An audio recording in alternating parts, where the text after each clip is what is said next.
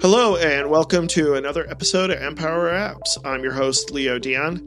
Today I'm joined by Joe Fabisevich. Hey Joe, how you doing? Pretty good. It's actually snowing out here in New York, so I'm enjoying that from the inside. I'm just enjoying staying warm, drinking my tea and talking to you. I'm not a big fan of the cold, but it'll work out. I miss going outside for walks. That's the thing. It's just like I can't do that. And I was just talking to my wife about this. I don't think we've been in lockdown in this kind of isolated weather because it started in March last year. We're recording at the beginning of February, and now it's like I don't really have a lot of choice of where to go, and I don't want to walk outside. I feel like as a person who you live in Michigan, you picked a really interesting place to live for someone who doesn't like the cold. Yeah, I know. Well, like we said before, with global warming, it's gotten better. Global warming. It's pretty bad, but it's not all bad. But yeah, so I'll let you go ahead and introduce yourself. Yeah, sure. So I'm guessing like many people on your show, I'm a developer. I'm an iOS developer. I've been working at Twitter for about 2.5 years, and I work on an interesting team there. It's a cross-functional team called Health Client, and health in this case means kind of broadly the health of the public conversation. So my team focuses on misinformation, disinformation, abuse, harassment, civic integrity, and account security. So basically anything that could lead to the public conversation getting more toxic or getting more difficult for people to actually follow and understand what's actually happening out there in the world. So I do write code, but a lot of my work over the last year or so has shifted towards higher level goals, helping translate our needs to users into tangible product experiences, making sure that whenever we build anything, any product, it's been thought through from all the potential angles of health. And lately, a lot of my focus has been trying to kind of imbue that knowledge to really take the things that I know and spread them outwards. So that way, when people have questions about how to build a healthy product, they don't necessarily have to turn to our team. They can actually think for themselves about how to make sure that Twitter itself is healthier based on the fact that the platform has a lot of global impact and is affecting people's real lives day to day. It's not just things are happening on the internet anymore like it felt like it was 10 years ago. And that's what I do now. And it's pretty new to me. And even though I've been here 2.5 years, it's very different than the rest of my career, I would say.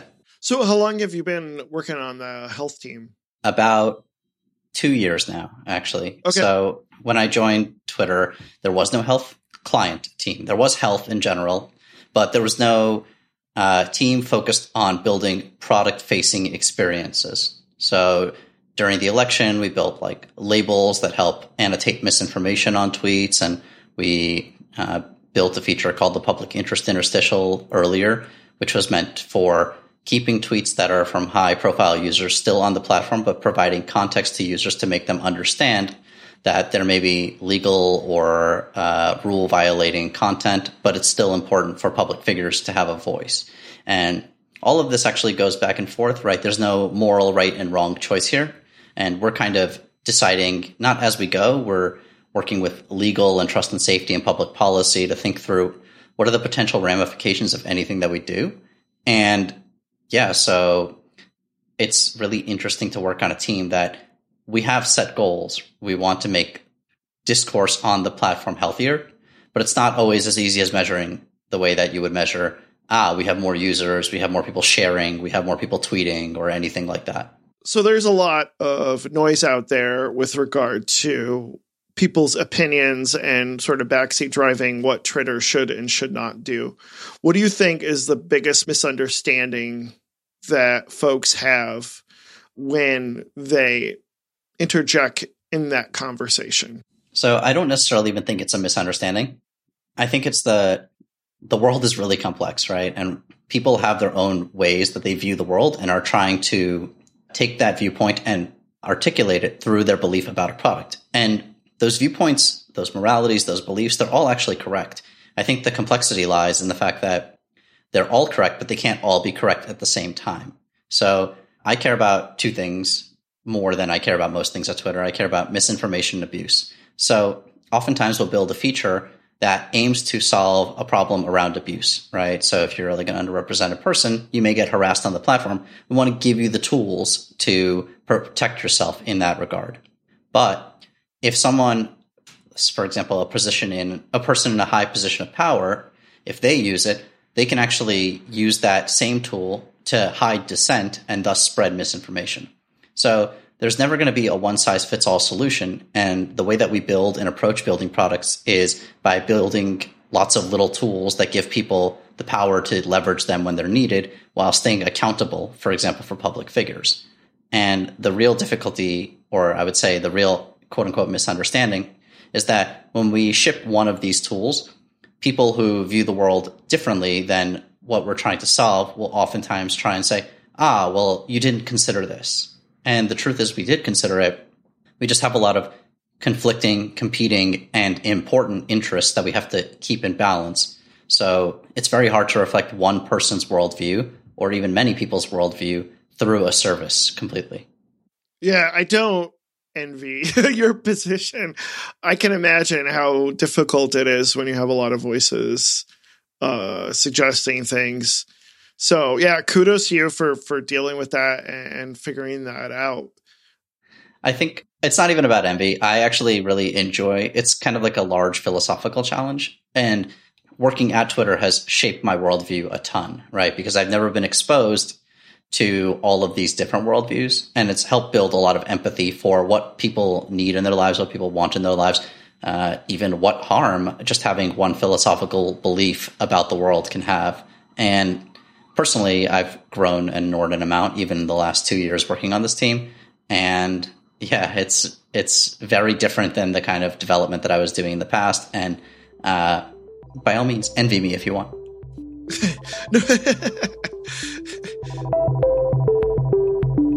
Hey, I want to let you know about one of the projects I've been working on, Orchid Nest. Orchid Nest pulls from a whole variety of RSS feeds thanks to Dave Verwer's iOS developer directory. And I've been working on that, doing some updates here and there, trying to get the content to work better.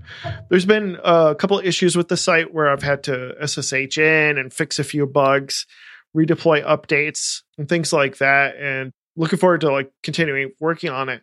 And what's made it so great is that it's been hosted on Linode, and it's been really easy to set up and get started. I'm only paying $5 a month to run this site, and I've got to say, working with Linode has been fantastic. Just being able to SSH in easily, do updates to the Swift backend, checking out the Postgres database for any discrepancies in the data. Linode has been awesome. And it's really the ideal host for a developer who knows what they're doing and really wants the tools without having to pay the big bucks with some other services that are out there. Linode has servers everywhere around the world, including Toronto and Mumbai. And it's really simplified for the developer and a really great tool. I highly recommend you check Linode out if you want to get started.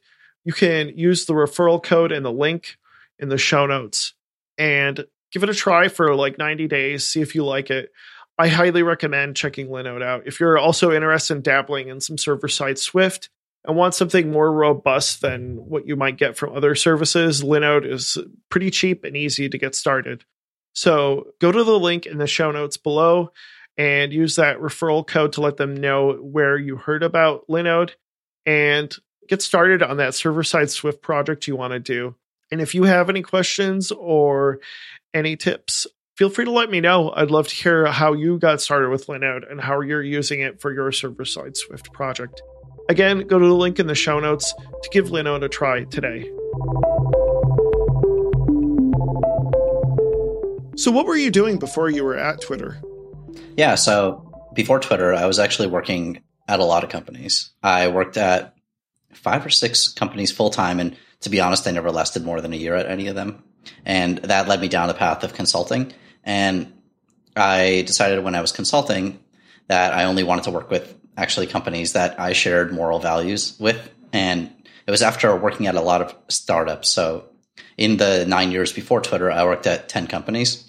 And I never quite felt like I fit right in. It felt like whenever we were solving small problems, I wanted to be solving big problems. When we were solving big problems, it felt like the people who were in charge didn't know what big problems they wanted to solve, and things just kept going backwards and forwards and left and right and all over the place. And I never felt, to use the power in the name of your show, I never felt too empowered. So this path down, this path down morality, I decided to work with companies that shared values and look for teams that really work like that as well. So I worked with the New York Public Library briefly. I worked with an ed tech startup. I worked with a women's healthcare startup. And actually in that time, I realized I wanted to be working with good people on good things. And I'm very lucky to be able to say that I can do that. But I had developed this expertise in working on design and product and even helping companies raise money. And I learned a ton about building products in different ways that wasn't just iOS development. And I doubled down on my iOS expertise to kind of get my foot in the door to do all those things. So my path to Twitter was one that was very winding. And it's not, don't tell my manager, but of course I won't be at Twitter forever. But I do think that everything that I've learned here has been really valuable in ways that I never would have been able to get anywhere else. So I'm super grateful that my story is one that kind of goes in a lot of different directions. And then that's the way that I, in general, in my life, learn and grow clarity. It's not about becoming an expert in one subject matter. It's about really making a lot of connections between a lot of different things. Yeah, I agree with that. Like's been said before, but like the T-shaped developer, like having an expertise in one area, but then having like a wide expertise as well, is super helpful in being able to make those connections and being able to see the big picture, but also be like really good at one specific thing. So yeah, I totally agree with that. Yeah, the last couple of years, I've actually been thinking on the concept of eclecticism and the idea that it's similar to the T-shaped developer, but when you get really good at one thing and you get really good at a second thing, you actually start to see a whole bunch of connections and overlap between those two things. And so I like a lot of different topics. I like philosophy, I like psychology, I like behavioral economics. One thing that I realized between a lot of these is that they're all about building systems. And so when I'm doing my development work, I also think about how technology integrates into society. It doesn't exist in isolation anymore. And so by understanding more about society, by understanding more about people, by understanding more about how, just in general, choices in this world are made, I'm actually able to be a better developer. It's the cross-section between those two subject matters that has the most room for exploration, more than getting really, really good at one technology or getting really, really good at one field in general. So it sounds like a lot of the work you're doing at Twitter involves kind of that sort of like working with a lot of teams, especially when it comes to this health client. What has been like your biggest challenge as far as working with all these teams? That's a good question. There's always going to be challenges, and we're a relatively big company, or it depends on how you look at it. We're much smaller than many companies in our field, but we're big relative to a lot of companies. Like we're not an indie shop by any stretch of the imagination. So I think the biggest challenge that we have is figuring out how to communicate across a team of 60 or 70 iOS developers, and also how to communicate across many different teams that have many different expertises at the same time. So trying to make sure that everything that I say is translatable for people who do not necessarily speak the same language and may read different things into the words that I say. When you say language, are you talking like English, Spanish, Chinese, or are you talking developer, designer, manager, finance? What do you mean by language exactly? Yeah, I would say more the latter, but it's actually interesting that you bring up the former because I actually meant the latter, definitely, because yes, designers and developers and managers, we all speak different languages in a way. We all work differently. We all have our own jargon. Exactly. And there's also what's in our field of view and what's in our peripheral vision. So for a manager, it may not necessarily be as in touch with the day-to-day. They may be looking at a high level. So when I'm talking to a manager, I want to communicate my needs and my goals in this high-level language. That way they can understand why I'm doing the things that I'm doing, not just what I'm doing. And, well, we also do have people from different parts of the world. We have People who are working, whether it's in India, whether it's in London, whether it's in Singapore. I want to make sure that I understand their cultural norms, their cultural values. So that way, when I explain to them why I'm doing something, we all have a shared goal and we're all trying to get there quicker and easier together. But I need to know what matters to them so that way we can go down that path together. I think the other part of communication that's really challenging is that things are always moving.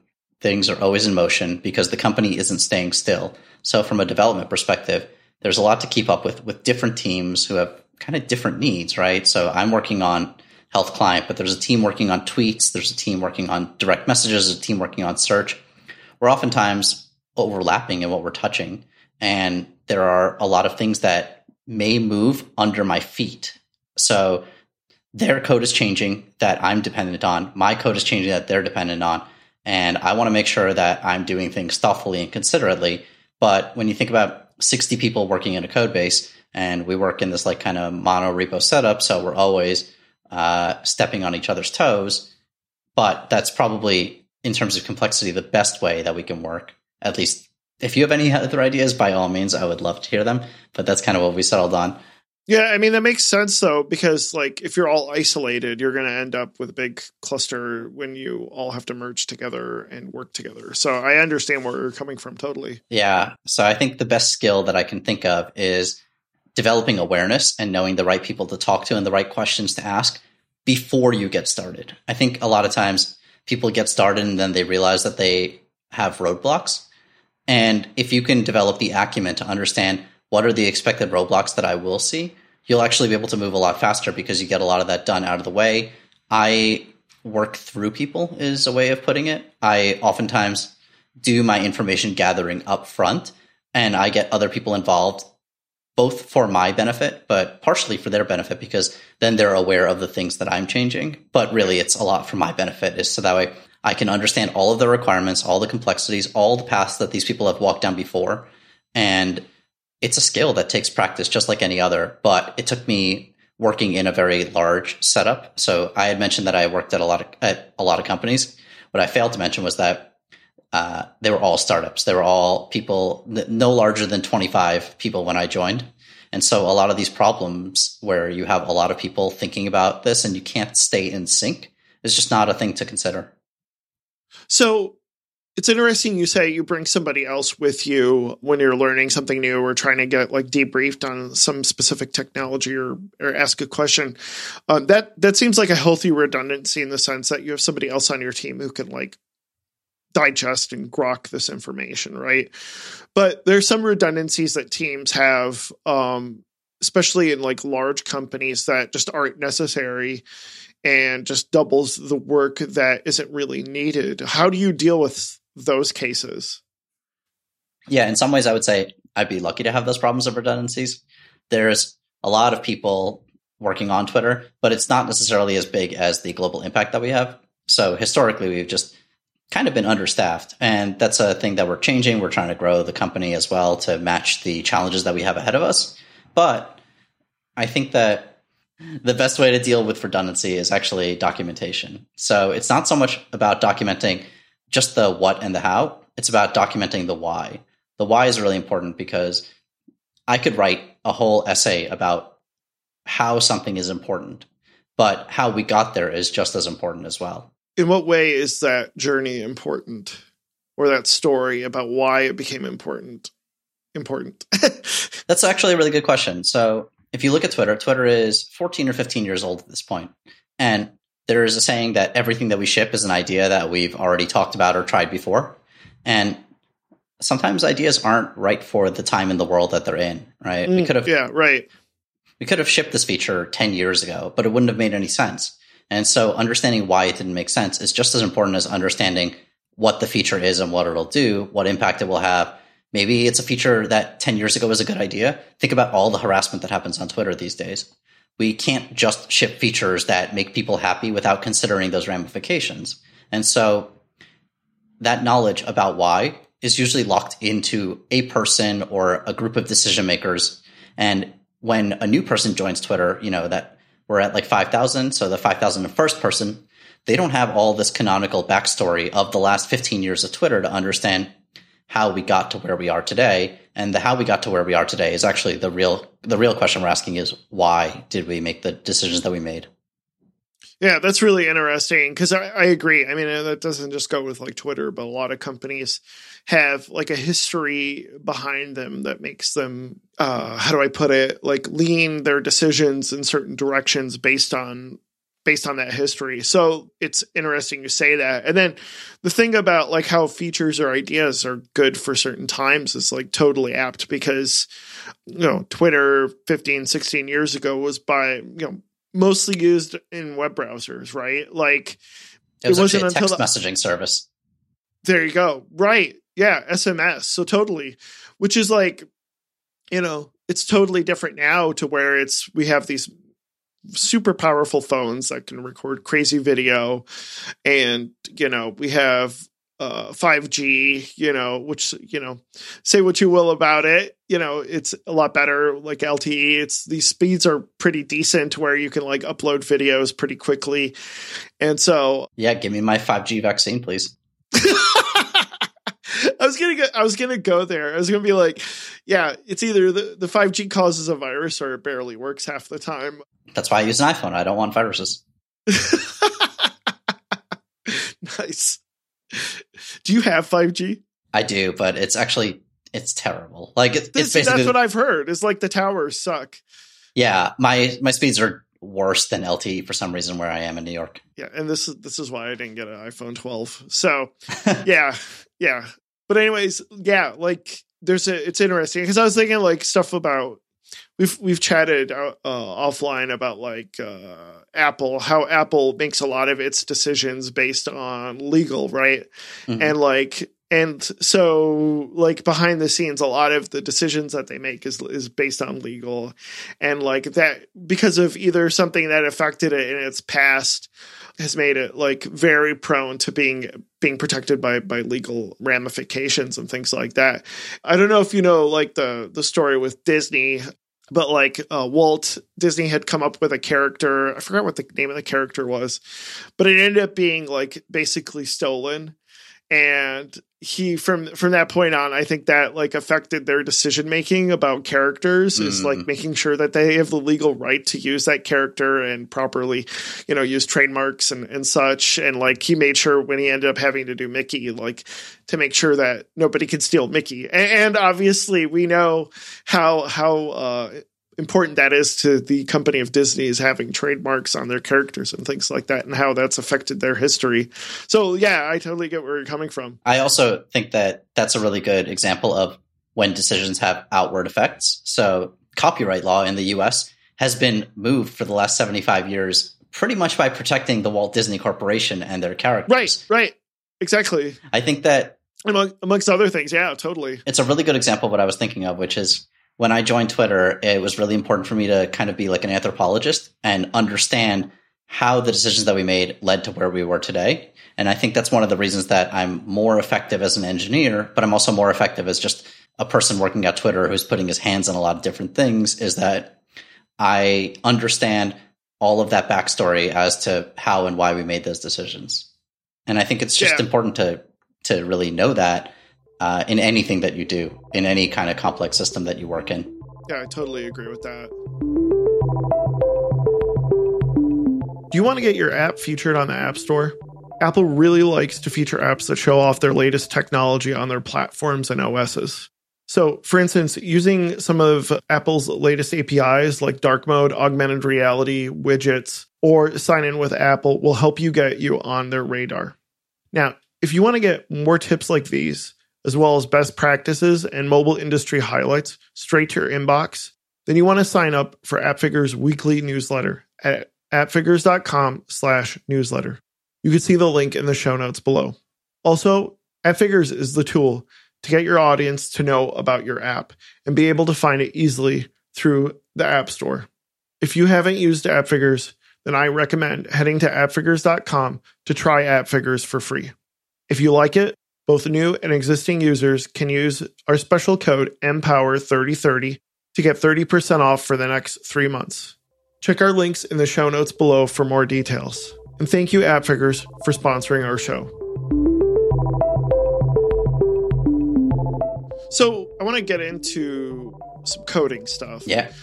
Because one of the big things I've talked with a lot of guests is how there's a relationship between how teams are structured and how architecture is done. Because like you said, you have a mono repo, but in some cases you must have some sort of way your code is organized so that teams can work independently in some capacity. Is there that relationship when it comes to teams and architecture at Twitter? Not so much. In a lot of ways, we're pretty straightforward. So I know a lot of my peer companies, Googles and Facebooks, they have really interesting solutions to manage all of the people that they're dealing with and all of the code that they're dealing with. And I'm just going to stick to the iOS side, though the server aspect where there's even more developers at Twitter is also, I mean, we're talking like, I guess, 20 times more people working on the back end, if not more, than we have on the client. Mm-hmm. But for the client, we have a pretty straightforward architecture. It's something resembling MVVM or MVC, kind of situationally dependent. A lot of our code is historically Objective-C, and we're moving to Swift. And doing that Swift migration means breaking a lot of things down into more modules to kind of avoid build complexity and build time explosion, which is a problem that we've suffered in the past. We don't invest in the way that like Google has, I believe it's Bazel and like other companies use Buck as their build tools.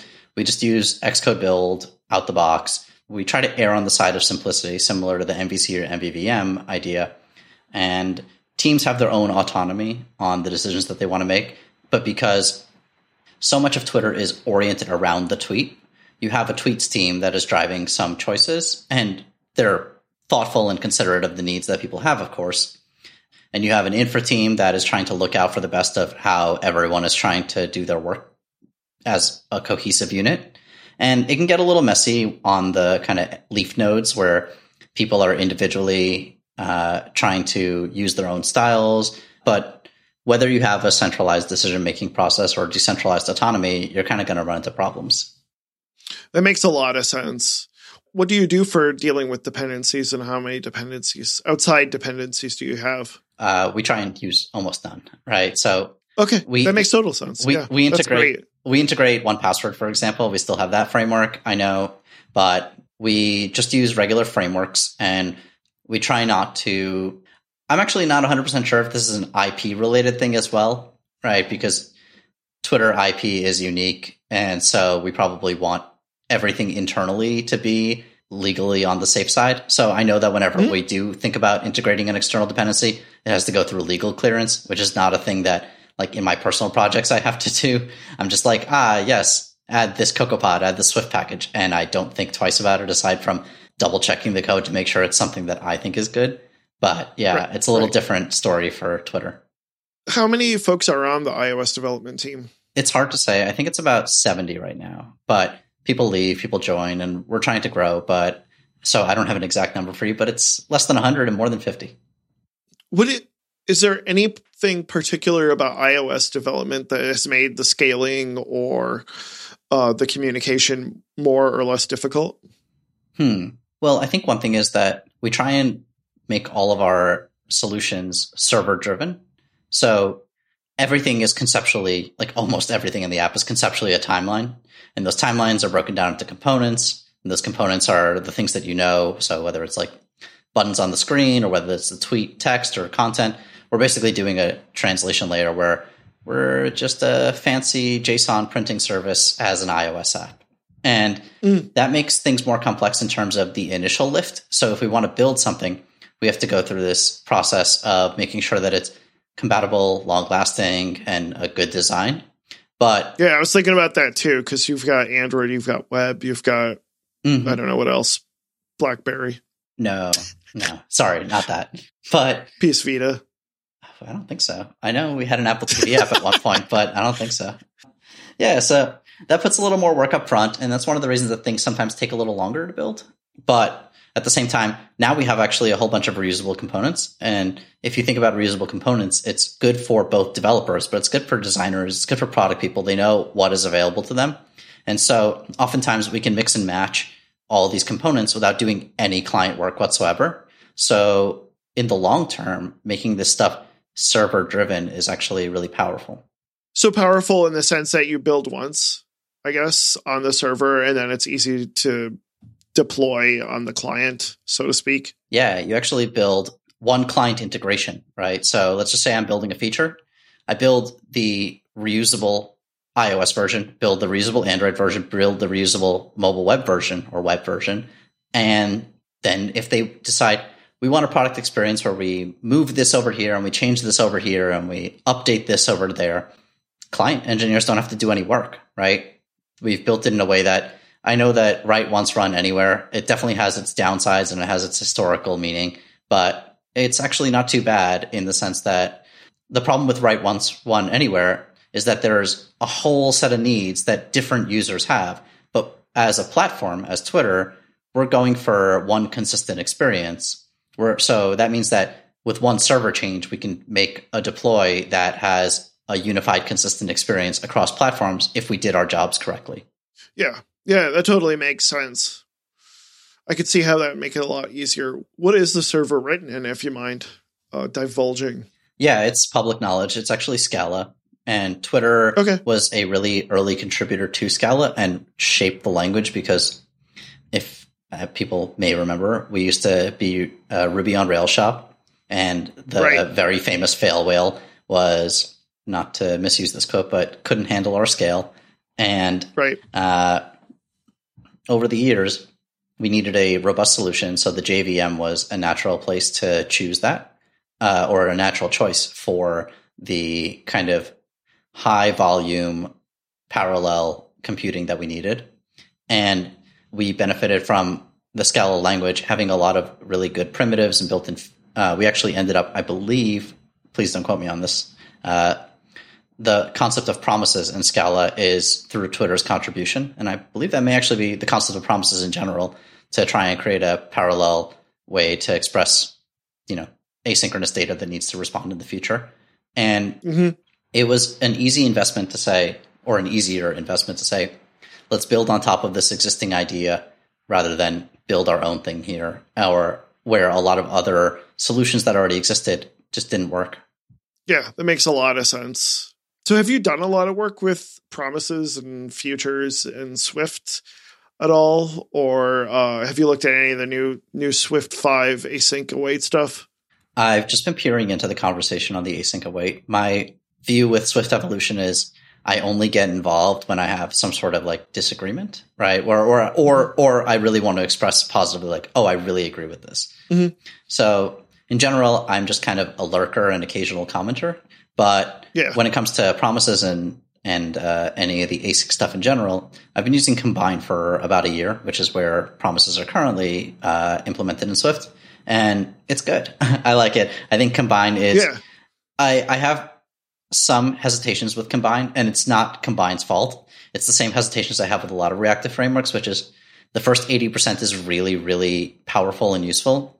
And then, at least for me, reorienting my thinking for the last 20% of how to think reactively, it's really tough, right? Where you have to re-envision a solution of how to make something that makes a lot of sense imperatively into a reactive construct. And oftentimes it involves one extra transformation. It could be a flat map. It could be a scan. It could be something that, at least to me, isn't naturally intuitive. And I say at least to me because intuition is obviously based on knowledge. There may be some reactive guru out there thinking like, I don't understand how a for loop works, right? And I will just be like, well, this is for me. So, yeah. So before we close out, I wanted to ask you, what are some suggestions you have for the listeners about improving their code so that way teams can just work together a lot easier and get along a lot better? That's a really good question. I actually think that I approach this everything in life, but people first is the most important thing. So people are complex, right? And we talked a lot about complexity earlier, but people are complex in a different way. And I think that the key is to be consistent, adaptable, and flexible. Ultimately, what I think is that code isn't going to solve your problems as much as people are going to solve your problems. And the code is a reflection of your team's dynamics, similar to the idea of Conway's Law, where code is a reflection of the organization. Code is also a reflection of the team dynamics that you have. So yeah, approaching everything from a people first kind of perspective. And when you're writing code, just keep things simple, write functions, make code easy to be deleted, not too coupled, and always lean towards composition. That'll make the code smooth, and then it'll leave it adaptable and flexible. And then your team will also be adaptable and flexible as long as you consider all of their needs as individuals and as people and as parts of, the bigger company as well. Yeah, I can't agree with you more. I think that consistency, adaptability, and flexibility is super helpful. And just thinking about it's hard for us to get outside of our head and see how complex things are outside there and what other needs there are when it comes to this stuff. It's also one of those things that it's really easy to put in a sentence, but it takes practice and living it to really understand what those words mean. And so I've definitely had at different times in my life, I'm sure I've heard this advice and I thought, I know better, right? But the longer that I stay... You have to experience it almost. Exactly. The longer I stay open-minded to this kind of thing, the more those words have meaning behind them. And that's why I don't necessarily expect that advice to resonate with everyone at every point in their life right now. But I would say keep thinking about how to be consistent, adaptable, and flexible. Thank you so much, Joe, for coming on our show. Where can people find you online? Sure. Well, the first place you can find me is Twitter.